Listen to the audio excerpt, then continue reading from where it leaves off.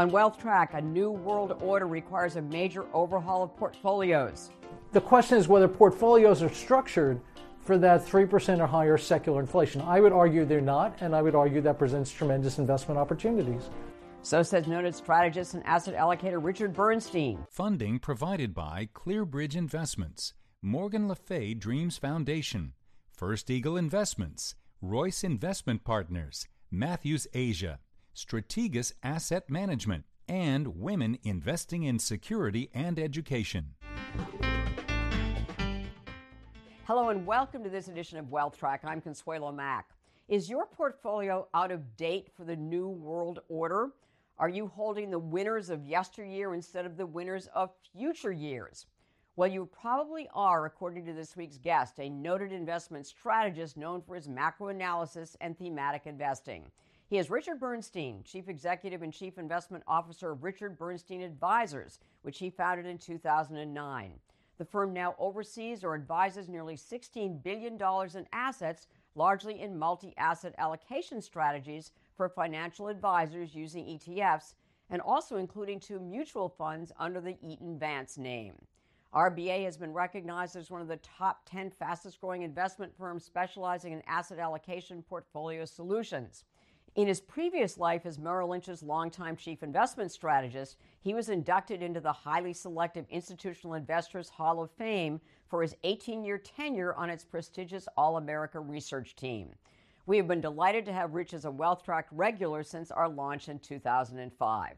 I asked him to describe the New World Order, which requires a revamp of our portfolios. So, Consuelo, I think that investors have gotten very used over the last 30 years. They've gotten used to increasing globalization. And I think the New World Order is that we should expect globalization to contract, right? I don't think that people understand that globalization historically has been like an accordion. It's expanded and contracted and expanded and contracted. And I think the accordion has been contracting. And we've seen that through the supply disruptions. We've seen that through the unfortunate war that's going on in Ukraine. All these type of things are signs that globalization is contracting. I think for investors, the important takeaway from that is that we should start expecting more secular inflation rather than less. Not the inflation numbers we're seeing right now, but what's inflation going to be over the next 3, 5, 7, 10 years? Probably more than people are expecting right now rather than less. And when you're talking about an accordion, how long does the contraction last? Are these very long-term trends? Yeah, I think they probably are, Consuelo, and I think, or at least longer than people expect is probably an educated way to say it, because, to say something like, oh, it's going to last 24 and a half years, I mean, like, who really knows? Right. But I think it's going to last longer than people expect. And I think, just realistically, even if, I don't think anybody expects that Russia and Ukraine will be singing Kumbaya in the near future and that we're going back to the pre-pandemic world of globalization. That's pretty clear that's not going to happen. And one of the things that when you and I talked earlier, you talked about what globalization meant, and it was importing deflation. Explain what globalization did for us and what reversing it is going to mean. So globalization did exactly what the textbook said it was going to do. It's remarkable. And what happened was that production moved to where it was most efficient. And now, we could argue whether all countries were competing fairly or not. That's a story for another day. But in generalities, production moved to where it was most efficient. And what that means in English is that production kept shifting to lower cost producers. And so as you had lower cost producers, prices for goods kept going down. Easy way to think about it is lots more competition. The more competition you have, the more prices are likely to go down. And that's exactly what happened. And so for a very long time, what you saw was that import prices into the United States were rising more gradually than our headline CPI. Mm-hmm. So what that meant was that imports were constantly dragging down the CPI. In other words, the way people refer to it was the United States was importing deflation. Right. And the unfortunate reality today is that has changed. That as globalization has begun to shrink because of the supply disruptions, because of the war, everything else that's going on, what's happening now is the United States is importing inflation, which means that import prices are rising faster than our CPI. Now, the unfortunate part of that even further is that even when you exclude oil and petroleum and things like that, what you find is the core import prices are rising faster than our core CPI. So this is happening to a broad range of industries, and one of the reasons why we think the inflation backdrop is significantly shifting. But Rich, I'm just thinking it really came to the fore because of COVID and the supply disruptions, and again, it certainly is coming to the fore again because of Russia's war in Ukraine. So those were, hopefully shorter-term events. I mean, they lasted, the pandemic lasted for over 2 years. God knows how long this horrible war is going to last. Is it possible that we can go, once these events are over, that we can go back, or have there been fundamental changes that make it not advantageous to keep, importing goods from overseas and not, do manufacturing here? Right. An important question, obviously. And I think here's the way to think about it. The supply disruptions, which we all now know all too well, right, have lasted longer than the 1973-74 and 1979 oil embargoes combined. Wow. Combined. This is a major economic event that people, for some reason, think is not meaningful. And so we know with 73, 74, and 1979 that it changed the way companies thought about pricing. It changed the way labor thought about wages. And guess what's happening? And all the surveys show that companies have changed the way they think of pricing. Labor markets are historically tight. We're seeing wage rates go up, and we're seeing the shift of power on the margin head towards labor. This is exactly what should happen from an event of this magnitude, and so it doesn't mean, and I don't want to get people too scared by this, because it doesn't mean we're going to have 8, 9, and 10% inflation forever. But what it means is that secular inflation, long-term inflation, which most forecasts right now are for between 2 and 3%, is likely to be higher than 3%. That's not a huge statement. It's just that people are so used to it being below 2% right, for so long. The question is whether portfolios are structured for that 3% or higher secular inflation. I would argue they're not, and I would argue that presents tremendous investment opportunities. What difference does that make to corporate profits, for instance, to the way that people conduct their businesses, to the things that we buy? What happens, Consuelo, is that as inflation builds up, businesses, investors, everybody begins to shorten their time frames. And they shorten their time frames because there's a need for cash flows to keep up with inflation. Mm-hmm. When you have no inflation, or you have disinflation or deflation, nobody cares about these issues. As you have inflation, it becomes more and more important. So let's take a classic example for let's say a college endowment. Let's do something like that. So college endowments right now, we know, have done very well. We know they have huge investments in venture capital and very long time horizon investments. Right. But we also know the cost of higher education goes up more rapidly than the cost in the overall economy. So if we're heading towards an environment where there's greater need for near-term cash flows because there's greater need to meet prices and obligations to pay for things, that means that your investments have to return a lot now, as opposed to being somewhere out in the future. That's a huge change for investors. Individuals, portfolios are largely on long duration bonds. That doesn't work anymore. You need shorter duration bonds to keep up with higher rates of inflation and the higher need for cash flow. Everybody talked about duration, your interest rate sensitivity in the bond markets, but you applied it to the stock markets as well.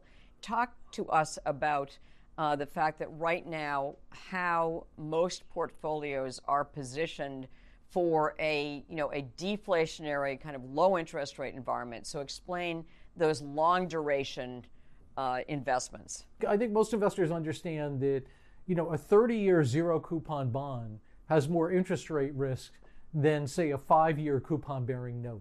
right? Because more of your return is pushed out into the future, and therefore as interest rates change, the valuation of that long-term asset changes more dramatically. It's just kind of simple math. When it comes to the equity market, people forget this. And the way to think about it is a stock with a PE of 5. If you think about that PE very simplistically for a second, a PE of 5 equates today's price to 5 years of earnings. If you think about a stock with a PE of 30, it equates today's price to 30 years of earnings. Of course, it assumes no growth. I understand that, but bear with me on this one for a second. So what happens is that when interest rates go down, the PE of 30 will outperform the PE of 5, just as a 30-year zero outperforms a 5-year note.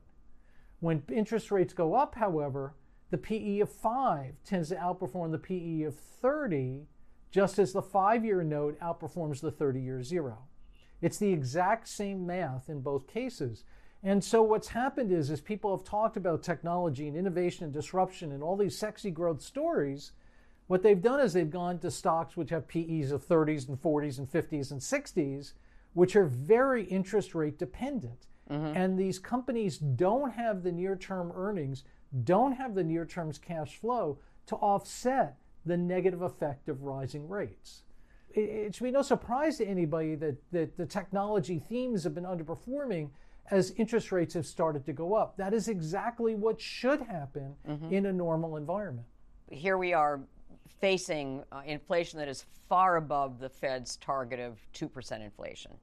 And if Paul Volcker were alive today, and if he did what he had done in the late 70s, early 80s, is basically he took, in your expression, a sledgehammer to inflation and boosted interest rates and basically murdered the economy, murdered the recovery.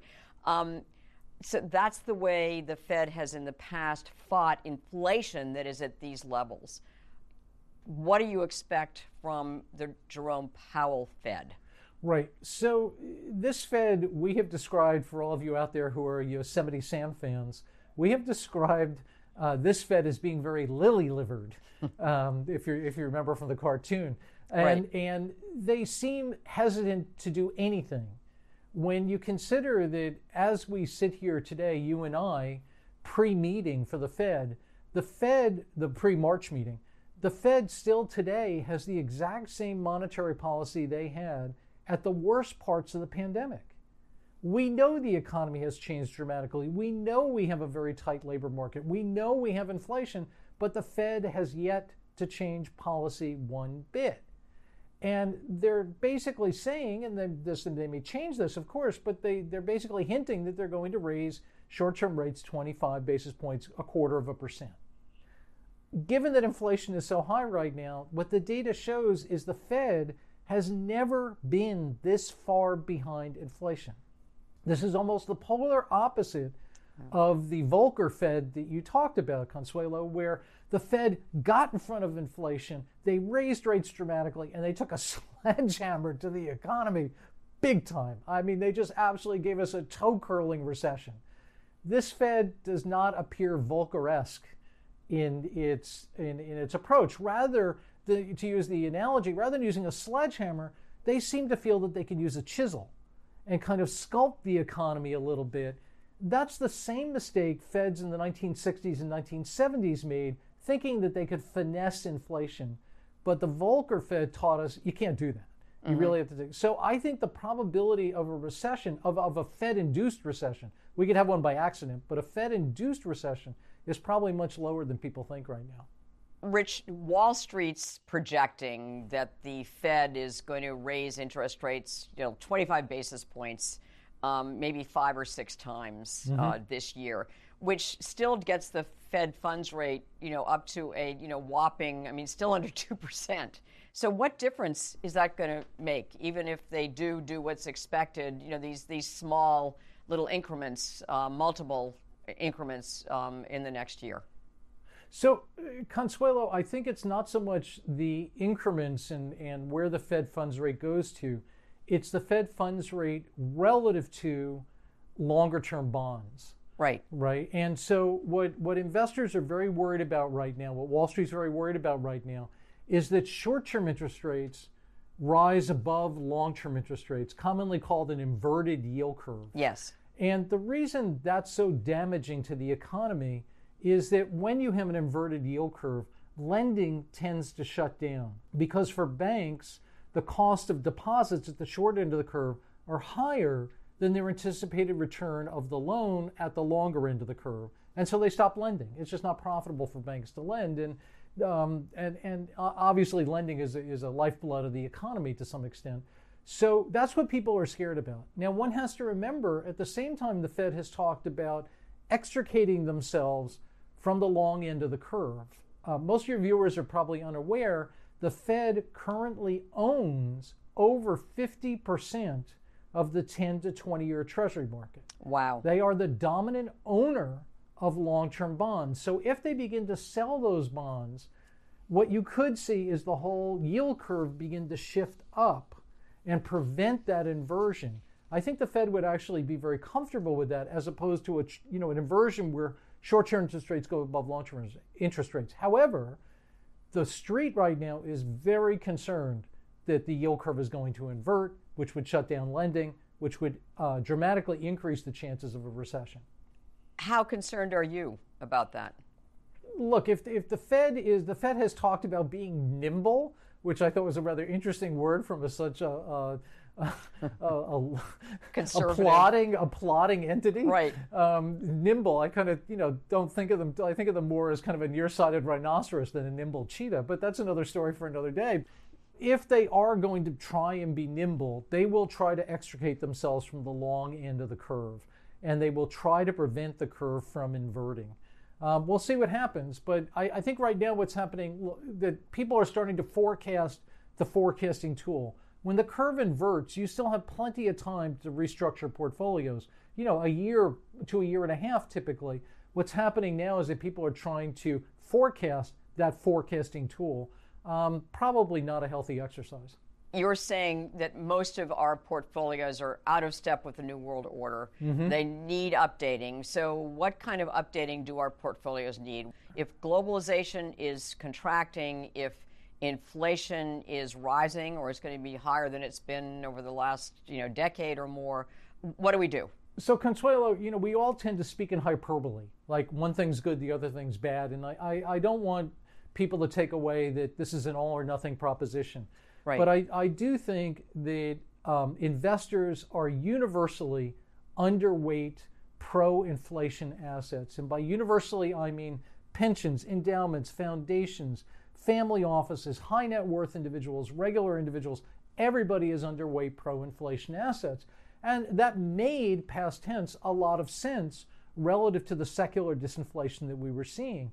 If we are entering a period of secular inflation, then you need pro-inflation assets. And when it's kind of an interesting juxtaposition that people are so underweight at a point in time where the economy, we would argue, is changing pretty dramatically. Mm-hmm. So what are pro-inflation assets?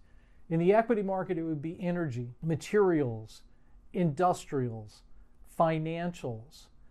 In fixed income, you'd look at junk bonds, high yield bonds. You'd look at commodities and commodity-related emerging markets, gold, and real assets. But whenever you talk about real assets right now, one has to be a little bit careful because we know that certain portions of the real estate market are overbuilt. Right. And we want to be a little careful about that. But in general, if we took all those things that I just mentioned, my guess you'd be hard-pressed to find any investor who is overweight them in total. And to us, that presents opportunities. So when I think of most of those assets, Rich, I think cyclical, short-term outperformance, not long-term trends. Am I wrong? So history says, Consuelo, that these cycles can last a long time. Okay. If you think about the last time that the energy sector valuations and growth prospects were better than the technology sectors, which is actually true right now. The dividend yield on the energy sector is the highest in the S&P, and the 5-year keyword projected earnings growth rate for energy is the highest of any sector. The last time anything like that happened, energy outperformed technology stocks for a decade.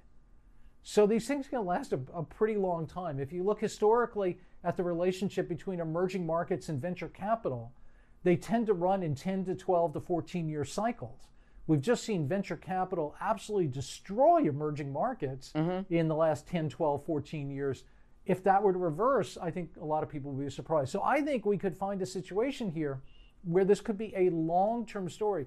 We have been saying that one of the big surprises could be that energy turns out, traditional dirty energy, turns out to be a long-term growth story, which I think would surprise most investors. And Rich, so that's going to lead me to the one investment question. What do you think that we should all own some of in a long-term diversified portfolio? So, Consuelo, I mentioned this very briefly, but I'll slow down a little on this one. I think it's something to do with the energy sector. And people are so underweight traditional carbon energy. And in some cases, I get it. It's a kind of an ethical question. I understand that. But I'm just saying if that's not a predisposition, the traditional carbon energy sector right now has the highest dividend yield of any S&P 500 sector and has the highest long-term projected growth rate of any sector as well. In other words, the energy sector gives you value and growth. It ranks number one in both categories right now. That's so incredibly unusual that I can't believe that people aren't attracted to it in one form or another. And Rich, when you said it's not an all or nothing proposition, so therefore when you're talking about allocating some of your portfolio to these inflation beneficiaries, how much are you talking about? I mean, when you consider how big tech is, if you've got an S&P 500 index fund right now, tech and telecommunications. So I think one of the important things that you alluded to, Consuelo, was the weight of technology and communications in the S&P. And if you go back to the technology bubble, it got up to about 40, 41, 42% of the S&P 500 was in tech and telecom. In 2000, right? That was in 2000, March of 2000, right at the peak of the bubble. That fell from 40 or 41% all the way down to about 16% or 18% of the S&P, depending on how you measure it. Right now, at the peak, tech and telecom this cycle got to about 40 or 41% again. It's only down to the high 30s right now. So there could be a long way to go. I understand some people may not agree with that, but the way to think about this as an asset allocator is, do you have anything in your portfolio that one would categorize as a pro-inflation asset? I don't think you have to get too sexy on this one. I just think you have to have exposure to these pro-inflation assets. And that's what diversification is all about, right? People always tell me they have diversified portfolios, but what history shows very clearly is that investors are habitually under-diversified. Why? Because they don't have anything in the portfolio they don't like, right? Because they think they have a view of the world and everything in the portfolio is geared to their view of the world. What if they're wrong? That's what diversification is all about. And my point simply is, look, I get that everybody may not agree with me on this, but diversification, true diversification, would argue that you should have some allocation to pro-inflation assets. And right now, virtually nobody does.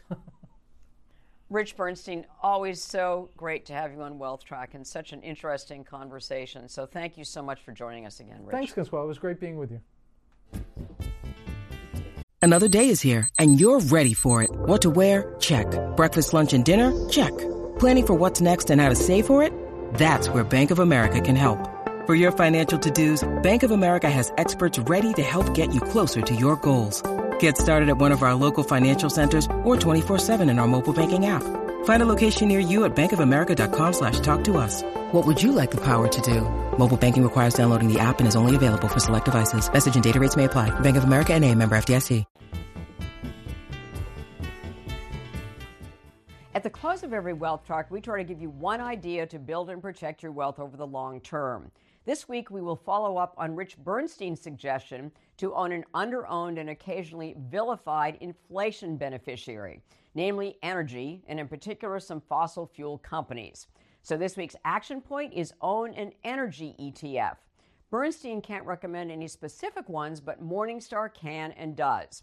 And here are two of their top recommendations, both with extremely low fees and dividend yields above 3%. One of the largest and oldest is the Energy Select SPDR ETF, symbol XLE. Rated 5-star silver, it invests in companies in the S&P 500 energy sector, so it's 21 of the oil, gas, and energy equipment giants, including ExxonMobil, Chevron, EOG Resources, ConocoPhillips, and Schlumberger. Another is Vanguard Energy ETF, symbol VDE, rated 4-star gold, which is based on a broader energy index that includes over 100 large, mid, and small-cap energy companies. It, too, is dominated by the majors, but owns smaller companies as well. Like it or not, fossil fuels power the economy. We need them for every aspect of our lives, and publicly traded energy companies in this country are among the cleanest in the world. They also offer portfolio diversification, earnings growth, and dividend income. Next week, the competitive edge of sustainable bond investing with Steve Liberator, portfolio manager of top-ranked TIAA-CREF Core Impact Bond Fund. In this week's extra feature, Rich Bernstein explains how to be a clear-eyed investor in the face of pessimism and evil. Don't forget to follow us on Facebook, Twitter, and our YouTube channel. Thanks for watching. Have a great weekend and make the week ahead a healthy, profitable, and productive one.